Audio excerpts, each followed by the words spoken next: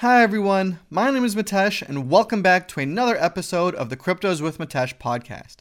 In today's episode, I'm going to be discussing the Bitcoin halving, particularly what was the halving, what happened, and what this means for the industry moving forward.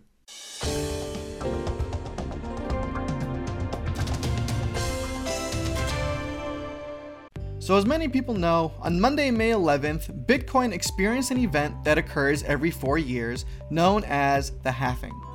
So what was the halving? Very simply put, the incoming supply of Bitcoins was cut in half.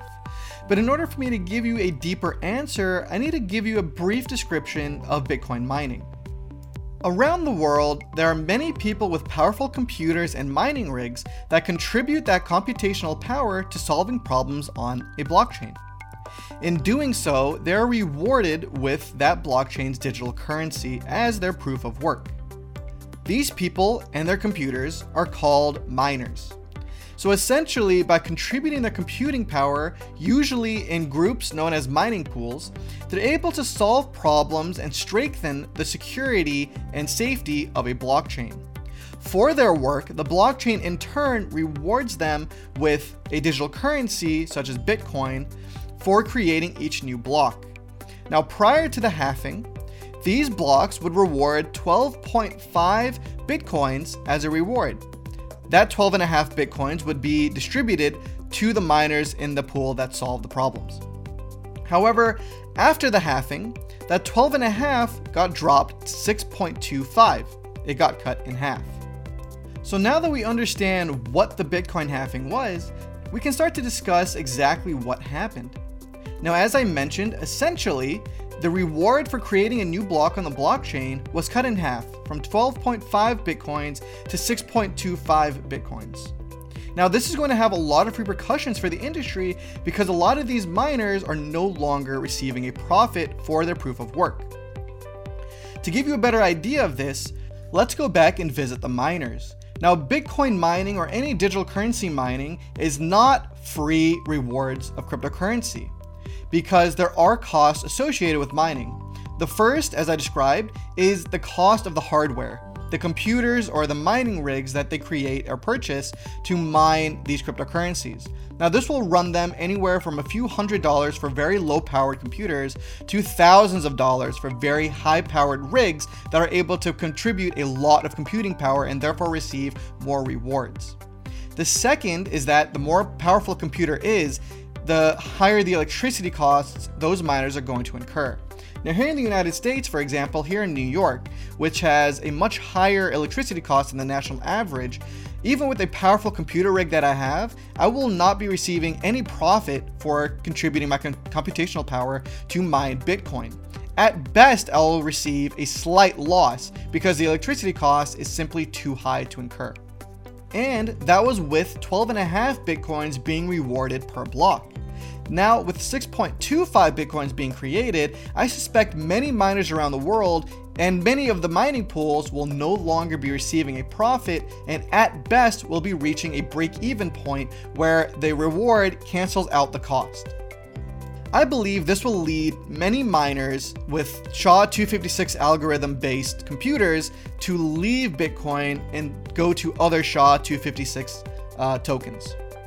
However, with that said, many miners may choose to stay behind because they're suspecting a lot of miners leaving. Therefore, the miners that stay behind will be receiving a larger share of the 6.25, hopefully enough to at least break even and to continue to mine. So the next question is, what effect will this have on Bitcoin? And during the halving event, why didn't Bitcoin's price fluctuate that much?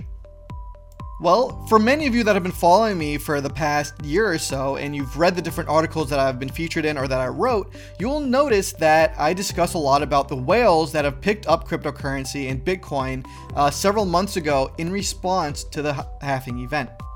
I believe that a lot of these larger investors and whales picked up Bitcoin in response to the upcoming halving event, and therefore that price effect was already built into the price of Bitcoin coming into the halving event. This left the remaining smaller investors to speculate what will happen with Bitcoin, and many of which decided not to go in and invest because they wanted to first see how this halving event is going to have an immediate effect on Bitcoin. And what we saw prior to the event was the price of Bitcoin dropping from 9,000 to a low of 8,300 and then jump back up to 8,500 US dollars during the halving event when that occurred. Since then, the price has slowly climbed back up to $9,000, where it is holding steady. So what does this mean for Bitcoin moving forward? Because the incoming supply of Bitcoin has now been cut in half and there will be less circulation and less incoming Bitcoins into the market, I personally believe the price of Bitcoin will climb back above 10,000 and above 15,000 by the end of the year. Now, this is mainly speculation, but is also based off of what we received and what we experienced in the previous halving event and in the past couple of years. For those that have seen a demand-supply graph, you will understand what I'm talking about. As the supply decreases, yet demand stays the same, the price for that product will increase. And because there are less Bitcoins coming into the market and the demand seems to be staying the same, if not increasing, the price of Bitcoin should therefore increase as well. Now, another way to think about the Bitcoin halving event is that it's the exact opposite of what the US Treasury is doing in response to COVID-19. Now, I've written an extensive article on Forbes discussing this, and I'll have a link for that in the description, so please be sure to check that out for some more information. But essentially, where the US Treasury is printing more money to get into circulation, Bitcoin is reducing the amount of Bitcoin being created into markets. Where the US Treasury is essentially devaluing the US dollar, the Bitcoin halving therefore creates more value for each Bitcoin. Moving forward, I ultimately expect Bitcoin's price to jump over 10,000 and to reach 15,000 by the end of 2020. Moving forward down the rest of the years, I believe Bitcoin will continue to rise and the applications of Bitcoin will continue to increase as more and more investors utilize it in different ways, whether it's a store of value or any other mechanism that they see fit. Also, and I'll create another podcast on this, with more and more banking services being offered to crypto investors, this will lead more investors into the market.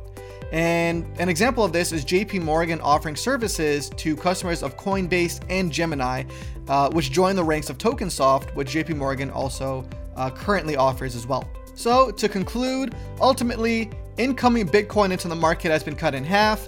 There is remaining demand for a tightened supply of Bitcoin, which will therefore drive prices up as more and more consumers enter the market. I hope this podcast was educational to you and gave you an idea of what the halving was, exactly what happened, and what the effects are going to be for the industry moving forward. If you like this podcast, please don't forget to subscribe, like, and share with your friends. I would also like to take this moment to thank the many of you that constantly listen to my podcast on SoundCloud, Spotify, YouTube, or my website, or on Apple and Google Podcasts, and those of you that stick around and view my website every day for the daily articles that I post. As many of you already know, my goal for this podcast is to simply create more awareness, more information, and more knowledge surrounding the cryptocurrency industries. As such, if there is a specific topic you would like for me to cover, please comment on this podcast episode or go to my website, cryptoswithmitesh.com, and go to the articles section where I have a post dedicated to your topic requests. I look forward to hearing from all of you, and I will catch you guys in the next podcast episode. Until then, take care, stay safe. Bye.